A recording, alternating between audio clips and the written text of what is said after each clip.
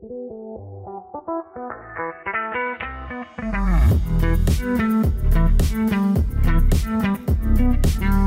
to the Recruitment Mentors podcast. My name is Hisham Azuz. Today I'm really excited to be joined by Caroline Vooght, who is a director at Expion Search and Selection.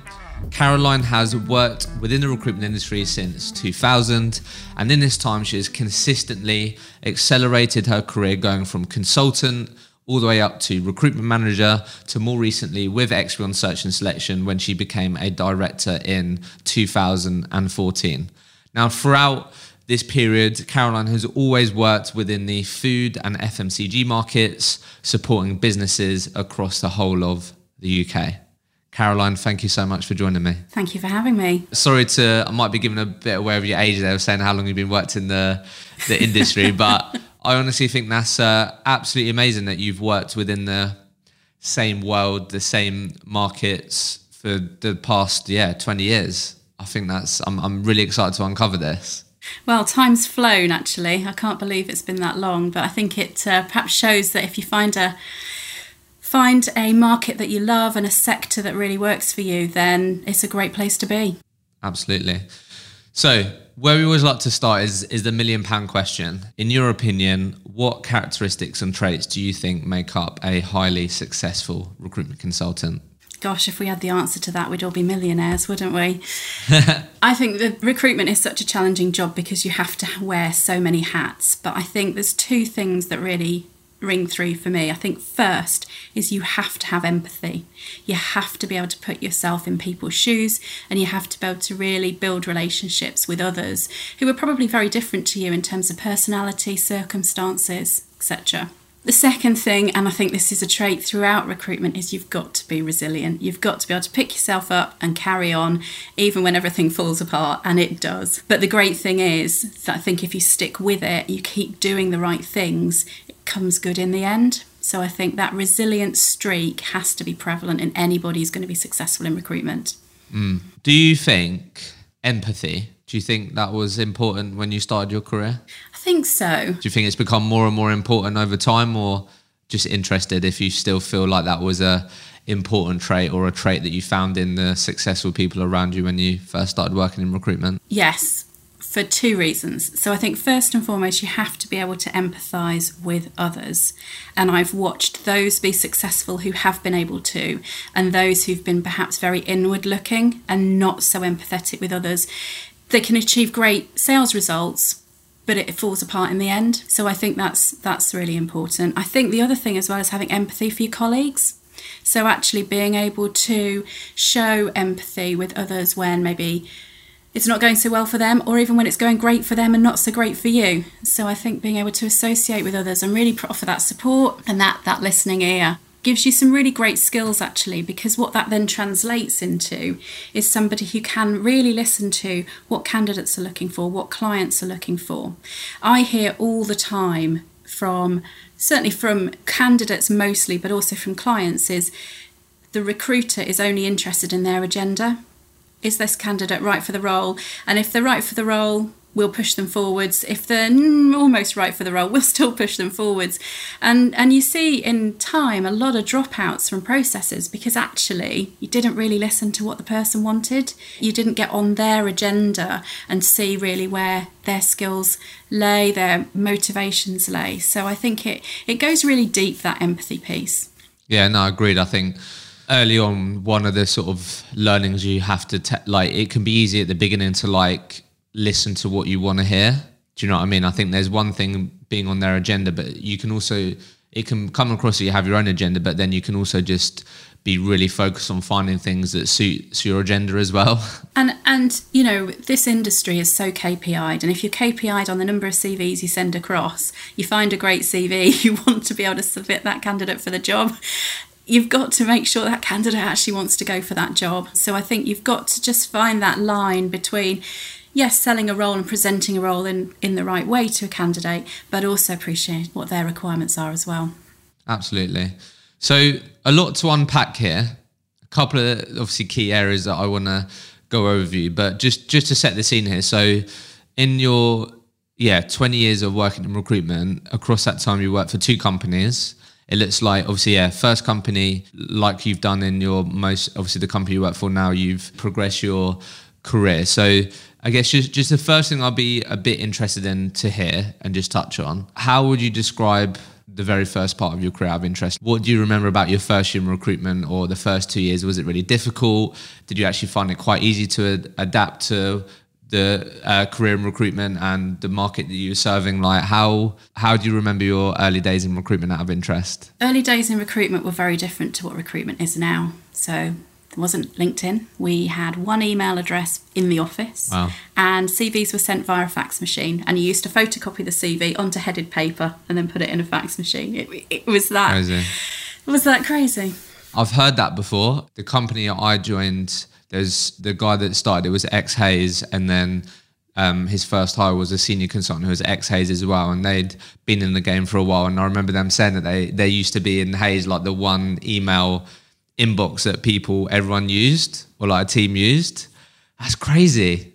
So it's very different. Very different. My first job in recruitment was as a researcher. So I was carrying out all the headhunt activity for the team. So I learned very quickly how to do desk research, so how to get names from switchboards or other people within organisations, how to find out information about people without speaking to them, and then ultimately how to contact them. And again, all through a landline, phoning switchboards, phoning all kinds of people within organisations to get information, and actually a lot of taking home phone numbers home with me and ringing people from my home phone in the evening. That's what we did. What I learnt very early on from that is, yes, resilience, but actually learning to fit in with your market. So I used to go into the office at 7 a.m. It's the best time to catch people because receptionists weren't on switchboards. You could normally get through to direct lines. People were in their office having their morning coffee. They weren't in meetings. They weren't on other calls. You could catch them really easily, and they really appreciated that out of hours touch. So I got a huge amount of success actually from doing that, and built up some great relationships with candidates, which were just that, relationships. There's nothing digital about it. And I was very successful at that, and then quickly was promoted into more of a client-facing role. My first week doing business development, I had an industry publication.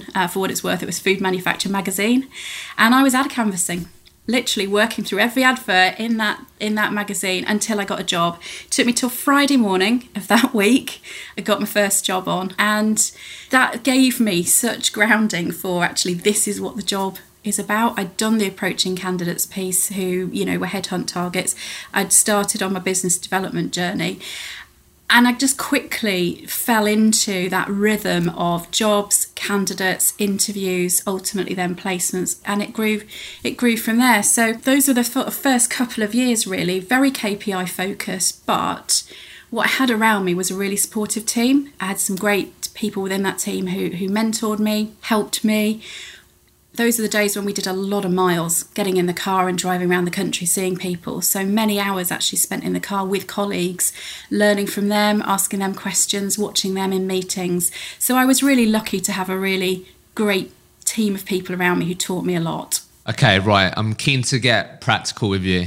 Okay, so I'm really interested in sort of bringing this forward now and asking you around what headhunting looks like for you now, because I'm really interested. But what I want to ask you is, how did you ensure that you sort of wasn't overwhelmed early on out of interest? So as I'm sure you've seen, a lot of people early on in their recruitment career, is they can sort of have the self-dialogue that they're sort of not good enough to speak to senior stakeholders, hiring managers, because they're I haven't got enough experience. Have I got enough experience to speak to these people? So I guess I was just curious, what was your mindset? You said it quite it was quite, I don't know, you sounded quite natural when you were saying it. I just was canvassing, I was calling ads or whatever. I don't know, what was the mindset of the self-dialogue when you did that to ensure that you didn't let what was going on get the better of you, or sort of get into that potential mindset of a lot of people do? I think it's that am I worthy piece, isn't it? Am I worthy of speaking to somebody at director level? And I think perhaps initially I did question that. The good thing I was doing was, because my candidate base when I was doing a lot of search work and headhunting was at director level, I'd already developed a rapport with people at that level. So I think what I quickly realised was actually it's about what you offer. I didn't feel as though I had to prove myself. And bear in mind, LinkedIn didn't exist in those days. So, I mean, we're talking 2001, 2002 here, it hadn't even launched. Nobody could kind of check me out. So as long as I sounded credible, I felt like I had the right to speak to these people. And secondly, actually, it goes about learning your market. As long as you understand and you've taken that time to learn what the jobs are, to learn what the acronyms are, to ask the right questions, and you do that by trial and error, but listen to the people around you. What questions are they asking? How do they phrase things? What works for them? I used to write it all down, and then I'd have a little toolkit of, actually, this is what I can say to this person, or I quite liked how that colleague had phrased a particular offer that was maybe a little bit lowballed, but actually got across the line. So I just soaked it all up, really. I think it's a really different place now within the digital field, because you can quite transparently see what people have done, where they've been. There's no hiding, is there?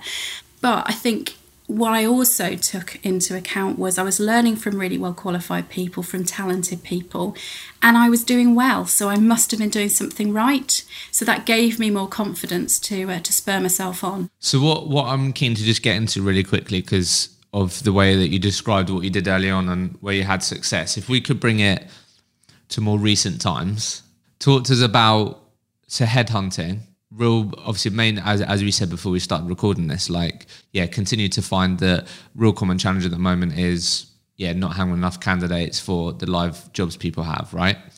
So what does Caroline's headhunting approach look like now? Is it something you still actively do? Is it now just gone completely digital, where you're taking what you did, like you used to do, but now on like in-mails and stuff like that? Do you still do some of the switchboard stuff? Like, how does headhunting look like for you now? All of the above. So digital has obviously given us huge amounts of capability, as we all know. The thing I've learned about digital is to make sure that your information is correct, because if you're specifically relying on stuff like LinkedIn, you don't know that people are still in the same jobs. They might not have updated their LinkedIn profile, because candidates don't live on LinkedIn like we do. So you need to make sure that your information is correct first and foremost. And make an approach really personal. Tie in something about that candidate or the job that they are currently doing or the company that they work for, actually relevant to why you're reaching out to them. So I've learned that impersonal approaches are only genuinely accepted by people who really want an inbound approach. If you want to reach out to somebody, you need to make it personal. Break that down a bit for us. So, because you hear that a lot, right? You need to personalize your message.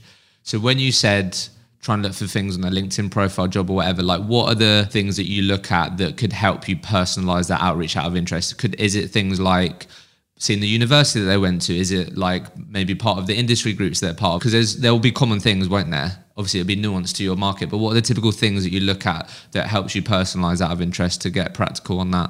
So in the food and FMCG space, I suppose we're quite lucky because we all know the products that candidates are generally dealing with.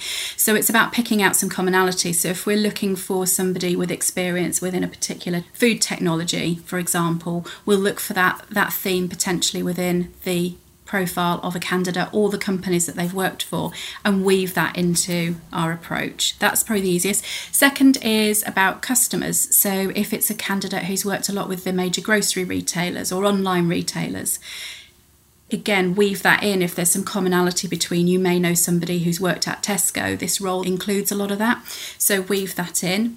Going back as far as university depends on how advanced they are in their career, because for some people it's quite a long time ago. There is also an element of tying in, and again, this is how well you know your client, is tie in elements of the client's background to the candidate's background, and again, create that weave with some commonality between them and the client. I think you guys will get along well because you've both previously worked for X person, or you've worked within this organisation.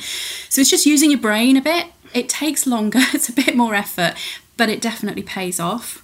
I think also if you take the time to record either a voice message or even a video for somebody and actually tailor that approach to them, then I think that also sets you apart. And that's what you're trying to do, is you're trying to stand out in and amongst the noise that they're getting probably all of the time on various digital channels. You've got to make your proposition certainly more favourable than somebody else's. Talk to us about the video approach. A lot of people would be scared to do that. If I was in your market and you used to send me a video outreach, what's your typical framework on that out of interest? Are you mainly focusing, talking about them? You're, again, trying to sort of weave in the familiarities rather than going, hey, Hisham, I've got this job. Would you be able to talk about it straight away? What's the mindset towards the video outreach out of interest that I'm sure you're continuing to perfect and improve, but what do you try and get across? This podcast is proudly partnered with Vincere, the recruitment operating system for your front, middle, and back office. So I recently recorded a podcast with James Layton from the Anderson James Group, which will be out really soon. And as part of our conversation, we got into the topic of the best tools that he's invested in so far in his business journey. And guess what? Vincere was up there, and also Sourcebreaker was. But in this very short snippet, you're going to hear why James is so happy to be a Vincere customer. And look, who's better to tell you about their product and why you should be considering Vincere as your operating system partner than their customers themselves. Here's what James had to say. We implemented Vincere right in the heat of lockdown. We decided that it was the right time. The old system that we used was clunky. I'm a real believer of Vincere as a system. I must have recommended 20 people to Vincere over the years because I think they're going to change the game. And I can say that wholeheartedly, having used Bullhorn and another product. I can say that Vincere is number one in that world for a growing recruitment business because it's intuitive, it's got intelligence suites, it's got everything that you probably need to scale. Yeah, it's a whole operating system, not just a CRM, is it? It's the whole point. Yeah, it's brilliant. And they're brilliant. Like, you know, Eloise and the team there, they're great. And they're always there if you need them for anything. Absolutely. So I suppose to a certain extent, it depends how well I know the person already. Yeah. Because I've been in this industry for quite a long time, I know quite a lot of people. But let's assume it's somebody that, I'm perhaps first connection to, don't know that well. I've not managed to get them on the phone because I'll try that first. I probably send them a message and it would be something along the lines of, hi Hisham, Caroline here from Expion. No, we've not spoken for a little while, so I hope you're doing really well. Currently recruiting for a role that's come in that's requiring somebody with really strong TPM manufacturing skills. I remember from our last conversation a couple of years ago, you'd previously worked for Unilever, who I know have a similar approach. Don't know what your current situation is, but I think it would be really great to connect because it may be that your experience from Unilever could tie in really well with this role and we could explore opportunities going forward. Give me a ring, speak to you soon. Nice. Off the cuff, something like that. Love that. Thank you for that. Just thinking about actually what's going to connect with that person. And you use the TP man. That was what you're referring to, what you weaved in. Absolutely. So so that will just click with them, and they'll go, yeah, I have done TPM, and I know that, and actually that could be really of interest because I know it, and it just it's, you want to give the likelihood of them calling you back or sending you a message as high as it possibly can be. Because once you're talking to them, then it's down to you. Can you sell that role? Is that role right for them? Going back to the whole empathy and listening thing previously. No, thanks for sharing that. And then what about what's been your evolution in the phone approach then, out of interest? So maybe last 2 years, I feel like the switchboard thing, I don't know how that works now in your industry, if that's still a thing or that still works, doesn't work. When you say the word headhunting, what I think about is that you're actively phoning people that aren't expecting your call and trying to get a window of opportunity to be like, hey, I help people like you. Would you be adverse to having a further conversation to find out if I can help you now or in the future? That's what comes up for me. Do you get what I mean? I do, absolutely. And you're right. But I think COVID had a bit of an impact on being able to get through switchboards because people weren't on switchboards. So, of course, going back to mobile phones became a much higher priority. And I think whilst, in theory, it's easier to get hold of somebody if you've got their mobile number, right? I think wrong. I think it's harder because people, if they know you're calling, they know who it is, they'll either know whether they can or cannot talk to you at that point in time, depending on where their location is, or they're on a Teams meeting, or they don't recognise the number and they're very unlikely to contact you. So I think what we've tried to do is actually use the digital space in a much more thoughtful way to reach out. But I think you've got to be careful with this, because there are a lot of recruiters who are targeted in a way that they have to bring in a certain amount of CVs per week, send out a number of CVs per week. And candidates get quite suspicious of that, because what they don't want to do is just simply be part of somebody's data gathering exercise. They want to know that they're valued. So that's why that approach I used earlier can just mean a little bit more, because actually there is a live job there. I'm ready to talk to you right now. It's a lot more compelling. I've spoken to a lot of clients as well about this in terms of, look, how do you like to be contacted these days? And the vast majority of people have said to me, just like a digital touch first to set up a call. That's worked quite well for us. I guess where I've seen other people have success in our organisation who don't necessarily have as much experience is that tenacity of following up with phone calls. So don't just phone somebody once. Don't bug them, by the way, or stalk them, but just gently over the course of a week, phone them at different times, just leave them another message, perhaps pop in a text, so they don't feel bombarded, but actually they realise that there is a reason why you're calling and there's something compelling you've got to talk to them about. Sure. And then if you don't mind, like, what do you think about getting across in that first? That's such a key moment, I feel like. So if I've been following up with you, my name might have popped up because I've sent an email, whatever. I finally catch you. What are you trying to achieve in that moment? Is it a similar sort of thing that with the video outreach? Is it like, hey, Caroline, look, we haven't spoken before. This is why I wanted to reach out. What do you typically want to try and get across in that first moment, which is quite important to leave a good impression? It really is. And I think it's about credibility. So actually, value add is a word that's bandied around a lot at the moment, but I think it's important. So being able to show that actually you're credible in your market, you've thought about their business. So for example, if I was trying to talk to a client in Manchester, say, who was recruiting for people to support them in terms of their site growth from an engineering perspective, interesting news for them might be that other people are building in the area. From an HR manager's perspective or a site manager's perspective, that's significant, because it could mean that their staff are under threat. It means that they're going to compete more for candidates. Starting salaries might be rising. So it's thinking of sharing information, but with thought for their business. Actually, I thought you might like to see this because it could have a bit of an impact. Give me a call, we can chat through a little bit more. It's just more than, hi, have you got any jobs? Which is sort of where we were a long time ago. Yeah. So, okay, client, what about on the candidate side? I guess that was the final thing that I was just interested in, and then I'll be keen to dig into a few other things. But on the candidate side, as you said, like, we've got the digital piece going on, you're doing the video outreach, different things. And then also, if we're following up, we've got their mobile, trying to speak to them. What would you try and achieve in that first touch point as well? Is it, again, just making it personalised? Make it personal. And if you've got a specific job to talk to them about, don't be all cloak and dagger about it. Talk to them about it. I think that's what, because then people think, actually, this is a genuine job. There's genuine possibilities here. You can send candidates information as well that's useful. So I do a lot of themed content on LinkedIn about CV writing. I've done stuff about how to create impact with your CV, how to prepare for interview. It's stuff that's out there in the public domain. But if you know that somebody actually might be looking, what can you do to convert them? One of the big blockers for candidates who aren't active in the market is they don't have an up-to-date CV. So think about that. Actually, could you give them a bit of a hand? One of the things that I offer is a CV critique. I don't charge for it, but I say, do you know what? Send me your CV. I'll go through it. I'll give you a proper critique in terms of where you need to make some adjustments, what you might need to add, remove, etc.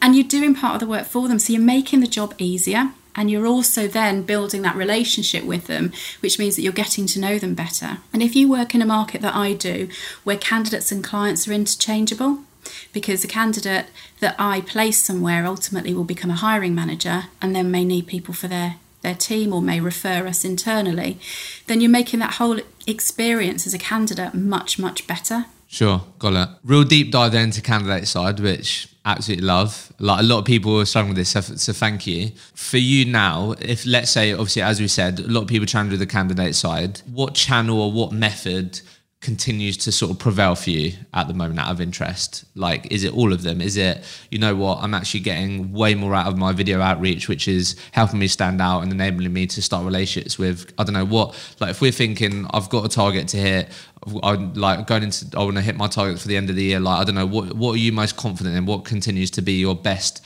way of cutting through the noise and being able to connect and support candidates out of interest? For me, it goes back to probably that personal touch, but it's also There's an element of having to cut to the chase as well. People don't want to be messed about. People haven't got time.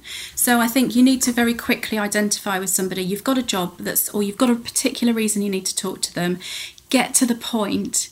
Find out whether or not it's actually something you can do together, and then move forward.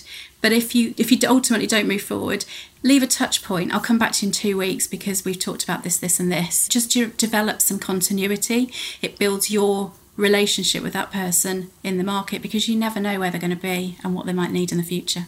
Okay, so for you it's more of like just being strict with your time, direct, and focusing energy in the right places with the right types of people in terms of, okay. All right. So I know you touched on it, but I guess to frame this up, obviously the time that you've been in recruitment, I feel like you'd be fully aware that right now it'd be very easy for people to not do business development. They've got live jobs, got vacancies. Like I've heard it so many times be told to me in the past month or so, like I haven't really had to do BD for a while. What's your mindset right now? Like, are you always making time to do business development still? You have to make time. You have to make time.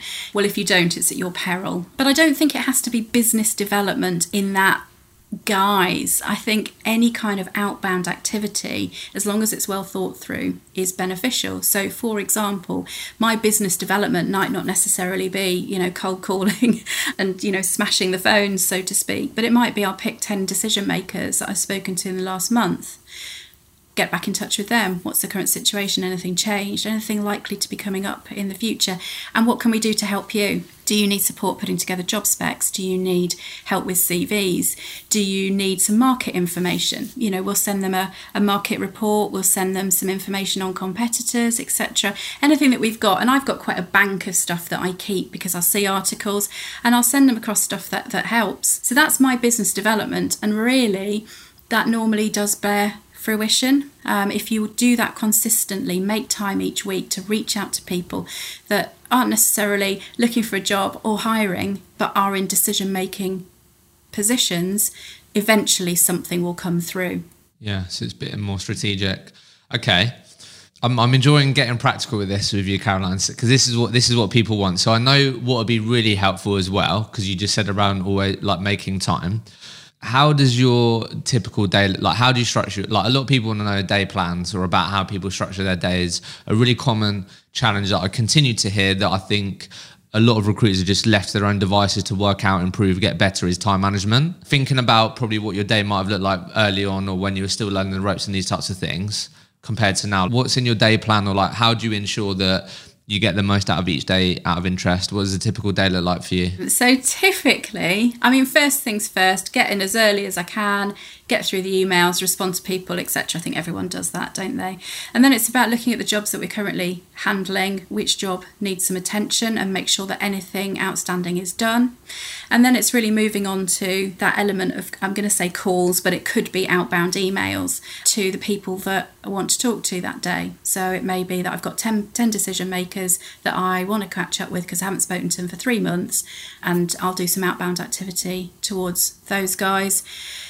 Around lunchtime, it's then catching up, callbacks, catching up with candidates, and then going back to the afternoon, then it's probably following up from what I've done in the morning, but certainly at that point it's then a little bit more job coverage. Where do we need more jobs? And then by about mid-afternoon, I tend to then move more into sort of the marketing stuff, so looking for articles or relevant information we can share with people. I also create quite a lot of content, so I'll use that sort of end of the day piece, and then probably sort of post 5 o'clock, it's the rest of my callbacks, put together a to-do list for the following day. Okay, so that's what I was going to ask you. So like when you said around like 10 hiring managers, do you know the people you're going to reach out to that day before the day starts? Yes, so I guess what I've done over time, and it's very easy to do, so I think anybody at any stage in their career can do this, is start to build a list of people that you can talk to. So they could be decision makers, candidates or clients, because like I say, they can be very interchangeable. But build that list of people on your CRM or however you manage your data, and make sure that consistently you've got people that you are on a rotation that you are going to call. It's as simple as that. So typically I've got about 100 people within my deck that I will call on a reasonably regular basis, or I'll reach out to, or I'll send them something. And then I just chunk that down into each day, start to dip into that. So, define a number of people that you want to call, make sure that you make those calls or you send out the digital reach, so that every day you've actually got something that you're accountable for. Because the other thing in recruitment is you can actually work really hard all day and not get anything for it, can't you? You can spend all day looking for jobs, looking for candidates. If you don't find any, then you feel that sense of, what did I do today? Well, actually, if you've done at least 10 outbound calls or 10 outbound reaches to people and a couple of people start to come back, all of a sudden you've got some achievements. You've also then got follow-ups for the next day, people to go back to. Yeah, I find that interesting that over time you've built out like just a big collective of people that you're always staying in touch with, or a collective of people that you always want to be speaking to. Like what's the thought process there, and what type of people do you make sure you put on this list out of interest? Because I do find that interesting.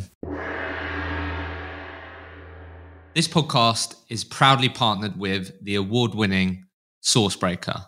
So again, I'm going to tell you about a Sourcebreaker customer story, and I love this one because it's a story that this person will remember forever, because Sourcebreaker enabled them to make their first deal, and we all remember our first placement. So here's another Sourcebreaker story for you. First client signed, 1 CV, 1 interview, 1 job offer, 1 week. As an apprentice recruitment consultant, I was keen to impress and get my first client under my belt. After setting up a call with a potential client, it became apparent that they needed help with a vacancy that had been live for some time. They needed very precise, specific experience and ASAP. We've all heard that before. I thought, where better to start than Sourcebreaker? I popped in the job title and the specific experience that this client needed, and guess what? Out comes 1 person, immediately available, perfect. I picked up the phone and told this person about the role, and guess what? It was a match made in heaven. I absolutely love those calls. He was interviewed the next morning, 9 a.m, and the rest is history. Always check Sourcebreaker first. Couldn't have done it without you. If you haven't checked out Sourcebreaker yet, please go and check it out. Get yourself a demo. It will be a great 30 minutes worth of your time, and start sharing stories just like this. So I'll give you an example. If I've run a campaign, I ran one recently for quite a senior research and development role. There are people that I had as candidates in that process that actually spent a lot of time talking to these people. You learn a lot about them. I think it's about that respect to them, actually. Even though I might not necessarily go on to place them as part of that process, they may still have a requirement to look for a job in the market, and ultimately, like I said before, they will become a hiring manager. So if I've got a rapport with them and I feel I can add value, we can add value to each other, there's got to be some mutual benefit, then they'll become part of the people that I keep in touch with. You cannot keep in touch with everybody that you've ever spoken to. It's completely impossible. But I think if you've got a core of people that you work with, and who then ultimately will respect you, you will respect them, you can follow their career. Because I think there's a big overarching piece in recruitment that actually you can have such an impact on somebody's career as a result of the actions that you take. And I don't think that should be underestimated. So giving people support and guidance through what we do is a byproduct of the work that we do, and ultimately having that influence and impact on people's lives. And I mean that in 2 ways. So the obvious way, of course, is as a candidate, if you place somebody in a job who wasn't necessarily actively looking for a job, or you headhunted them, you've changed the course of their life, that, without getting too deep. But secondly, as a hiring manager, one of your biggest pain points is if you can't find the right people for your team, ultimately the spotlight's on you. So again, it's how can you add value to people? How can you help with that? I have plenty of people that I know in the market who will never use me for recruitment because they work in businesses where they've either got a direct sourcing model or they've got a PSL in place, and we just can't penetrate that. But actually I can still give them advice, still give them guidance. They'll still help me out if I ring them and say, do you know what, I'm really struggling to find somebody with this skill set, and I know you worked there, who do you know? I'm much more likely to get recommendations, and ultimately then be able to find a unique candidate through the relationships that I've built up. Yeah, I love that. And I think an important part of this, like how important is niche here, in your opinion? Because I feel like what I really like about that is if you're taking that mindset to, like, for example, that senior research and development role that you mentioned, and you did that campaign, like if you're then spending, I don't know, a good chunk of your year like doing similar roles of those, like it's always self-serving, isn't it? You're like, you're helping yourself now to potentially get that job filled, but you're also helping future Caroline, because you're consistently building this sort of mind map of like great potential people for future research development roles. Like, what's been your journey with niche? Like, are you niche? Do you think that's important? I think it's important if you spend the time learning your niche. You've got to learn it really well and you've got to spend time in it. So in the past, when I've recruited people for my team and they don't know our market, they don't know what to do, the first thing I say to them is start to build a bank of candidates. So build a candidate pool within technical, this is our market, so within technical, within new product development or R&D, within operations, within engineering. Make sure that you've got a few great candidates in those different pots, and then any role that comes in, you've immediately got somebody to talk to. You've got a CV to send across. You've got that starting point. So I think that also allows you to get your niche, because you learn from your candidates and your clients to a certain extent, but your candidates will tell you a lot, and you can ask them questions and you can get that information so that the next candidate you talk to, you've got even more knowledge and more credibility, and it just builds up from there. But I think building that sort of candidate pool first and foremost is the key thing. It's crucial, yeah, and always to be growing that. Again, getting a bit practical here, and then we'll move things on before we finish. But I think it's another sort of real pain point at the moment. So you're saying, obviously, as part of your day plan, and what you typically do is like look at what jobs need more work on or whatever. Like, what's your science behind prioritizing jobs? Because I speak to a lot of recruiters who challenges getting candidates, but and then at the same time, part of that puzzle is not having a clear understanding of what jobs out of their current live jobs that they should put at the top of their list and why. What's your science behind that? What makes you more committed to a job? I don't know. What are the things do you typically work to that means that they're the jobs that you're putting your time and effort into, which is so important right now? So first priority is anything retained. So where we've been retained for a job, we've got the commitment from the client, we've got that ongoing dialogue. We can also show huge amounts of credibility to candidates when we reach out to them because we are retained. Second on the list would be exclusive jobs. And it's all about, where are you going to get paid, right? That's what it comes down to, doesn't it? So retained, exclusive. Beyond that, it would then be understanding and differentiating between actually other roles. So a contingent role that's with other recruiters is actually how likely are we to fill this role? What's the fee level? What's the competition? How many people have they already seen? Is the salary level actually achievable for this job? Because if you sit there and you get a job in and it's paying $5,000 below market rate, what are your chances of filling it? You're going to end up flogging a dead horse. You're better off to go back to the client and say, at this salary level, you're unlikely to be able to find a candidate of the calibre that you're looking for. Are you able to review? Start to push back a little bit. If you've got time, show a bit of evidence. Look, I've got this candidate you could have, but they're going to cost you this amount rather than that amount, and see what they say. If they're not receptive to listening, I would just park that job and just say, no problem at all, good luck, and I'll come back to you in a couple of weeks. Ring them back in a couple of weeks, see how they're doing. Focus your time on where you're going to get paid, where you've got those solid relationships with clients. It is pointless working a job that you're never going to ultimately get a candidate out to interview. Love that. So just quickly, so you started with client commitment, basically. How committed is this client to working with me and getting a position filled? If they're retained, very committed, exclusive, more committed than contingent. You just mentioned there around, is the salary achievable? Is there any other... Because I think you go into like client commitment, there obviously you want to work with people that are working with you in partnership, committed to hiring, rather than just people that go, hey, Caroline, yeah, happy to receive CVs. Like that's going to be low down your list, right?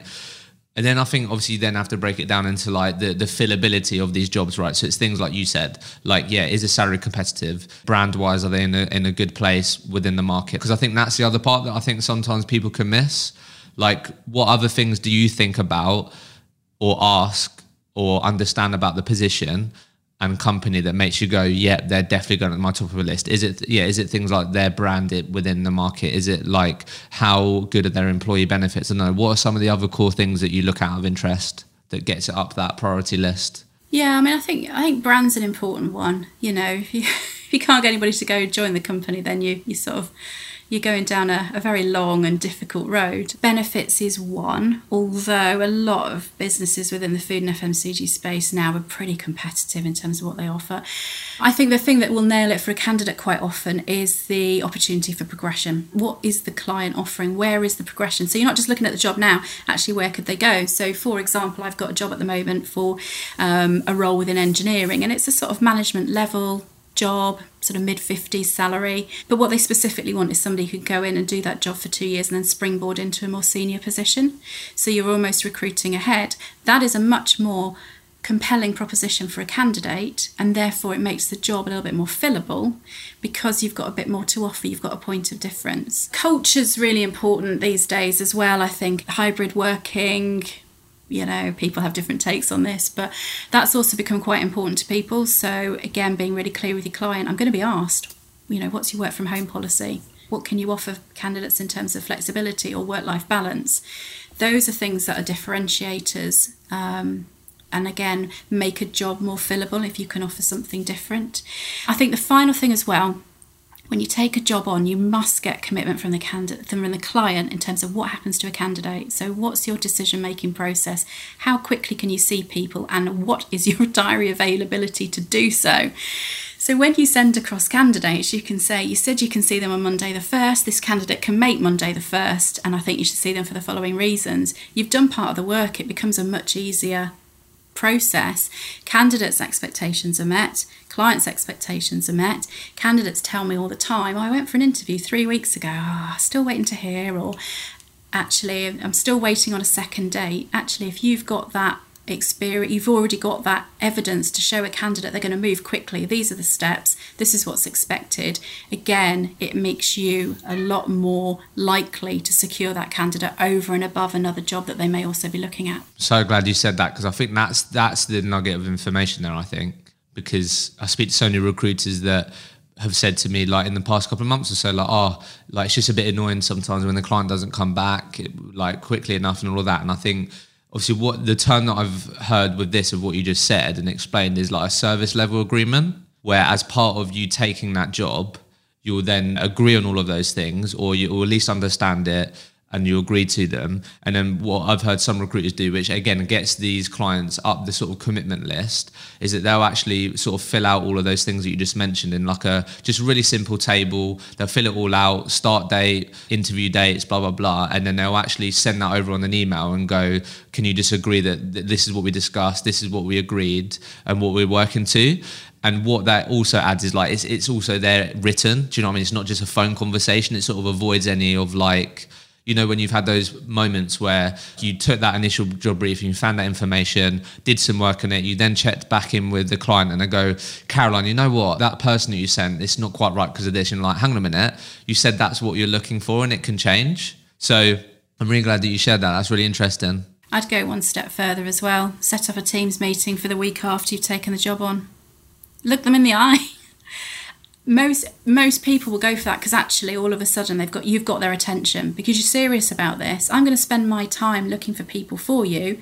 I'm going to send you people. I need feedback. And if you're looking them in the eye, it's much harder to avoid that commitment, because all of a sudden you'll then certainly start to sort out who's serious about recruiting and who's not. If they've got 5 recruiters on it, they're not really going to want to spend loads of time talking to you because they've got 5 people to manage. Yeah, that's going to be low on your commitment list. Yeah, and I think that's the thing, isn't it? You know, what I find extremely annoying is a client perhaps I don't know very well will ring and say, you know, got this job, we've been looking for a while, no one's been able to find us any great CVs, it's been with 3 or 4 people. Well, where's the appeal in me looking? Pay me a retainer and pay me to headhunt for you. And then all of a sudden we've got a working solution. So you can kind of flip it around that way. Yeah.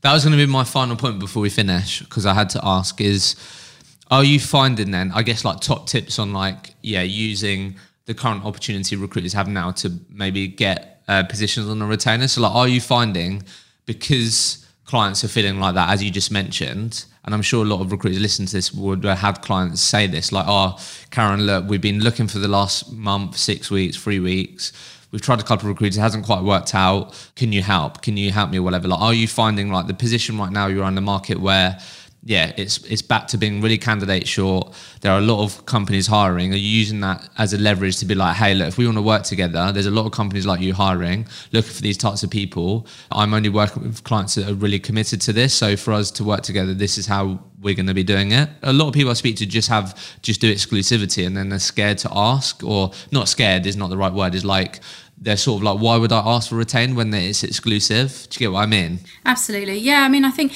ask for a retainer and there's two train of thoughts on here, and I'll be brief on them. So there is one train of thought is ask for the retainer and then worry about whether or not you can fill it. So you basically guarantee yourself some money up front. And on that, just what are you asking for up front out of interest? Is it just like a deposit of like X to show commitment? Is it a percentage of the fee?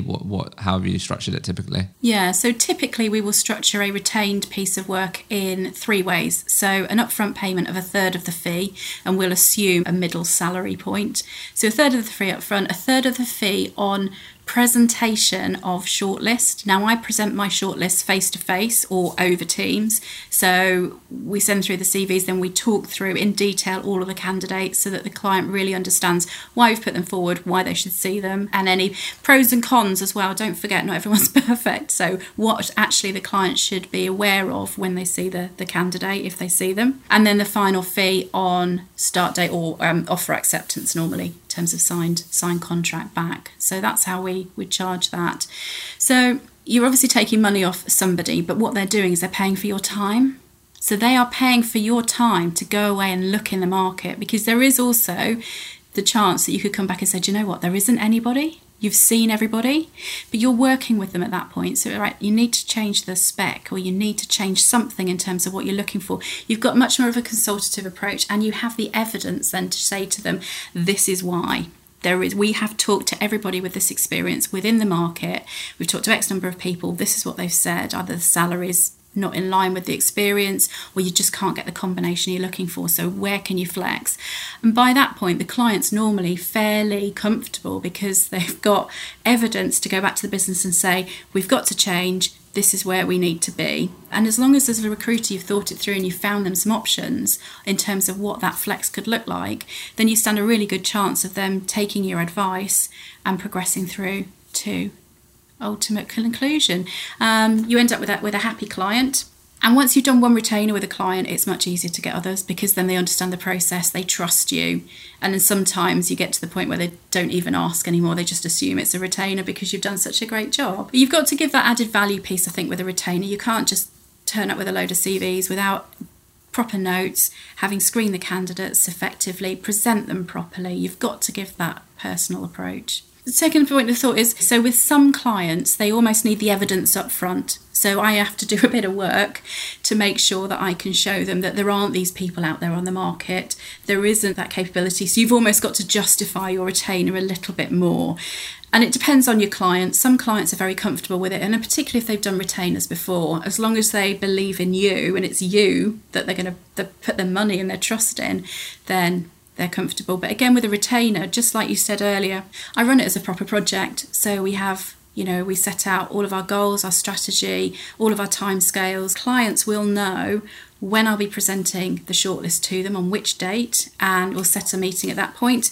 And we'll also fix interview slots as well at that point, so that we don't suddenly get delays with holidays or unexpected events. It's just, hopefully people can realise this way, like that solves so many problems for these people. Like that's so much pain taken away. Like if I'm a business right now and I haven't got a recruiter that's working retained, I have to spend my energy and thoughts like, I haven't had many CVs this week, or I wonder when we're going to get the first round interviews in, or whatever. Do you get what I mean? So like that just solves so many problems and headaches. Like it's just so valuable that, like, if I can pay Caroline X now and then pay the rest later on delivery, like that's such a great service. Do you know what I mean? And all I have to do is show up when Caroline's told me to. I have to make the decisions that I would normally make anyway, but I'm going to get an even more thorough understanding of like why Caroline is presenting these people to me and the benefit they think they can add to the business, etc. Like, yeah, it just makes complete sense, I think.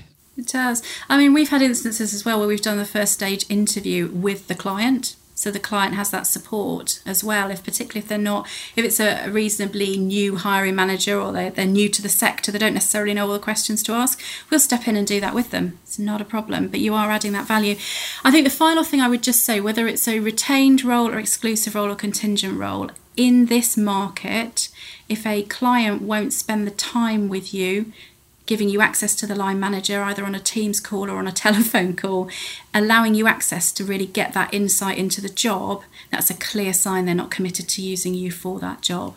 So all of the vacancies I've got at the moment, I've had a Teams meet with the client and the hiring manager to make sure I really understand that role, and then I can talk to candidates about it properly. If they won't do that, then I think it's a really big warning sign in terms of how committed they are. Yeah, great point.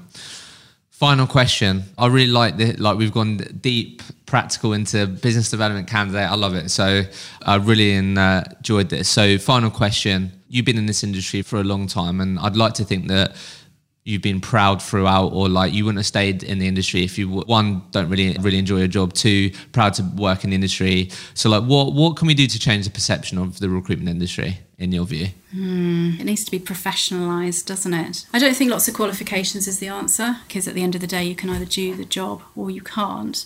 I think it's about clients and candidates treating recruiters with respect, and recruiters behaving in a way that commands that respect. So it's just not doing all the dodgy stuff. Speak to a candidate before you send out a CV. Fairly obvious, but I think do what you say you're going to do, and always phone people when you say you will phone them. I think that's a really important aspect of gaining credibility and making the profession professional. Do what you say you're going to do and exceed it. Caroline, it's been a pleasure. Thank you so much. Thank you. Lovely to talk to you. Well done on making it to the very end of the episode. I hope you enjoyed it. I've done my very best to try and level up this podcast that will hopefully mean that you can take even more learnings from these conversations and apply it to your own recruitment career. Like always, if there are any particular topics that you would love me to cover with future guests, then please get in touch with me. The best place to reach me is on LinkedIn. Send me a message. What would you love me to cover with future guests? If you have enjoyed the podcast, then it would be amazing if you could leave a honest review in your favorite podcast streaming platform. That will simply mean that we're able to reach more people with this podcast. I hope you enjoyed it, and don't forget to subscribe completely free on your favorite podcast streaming platforms, and we'll be back next week with a new episode of the Recruitment Mentors podcast.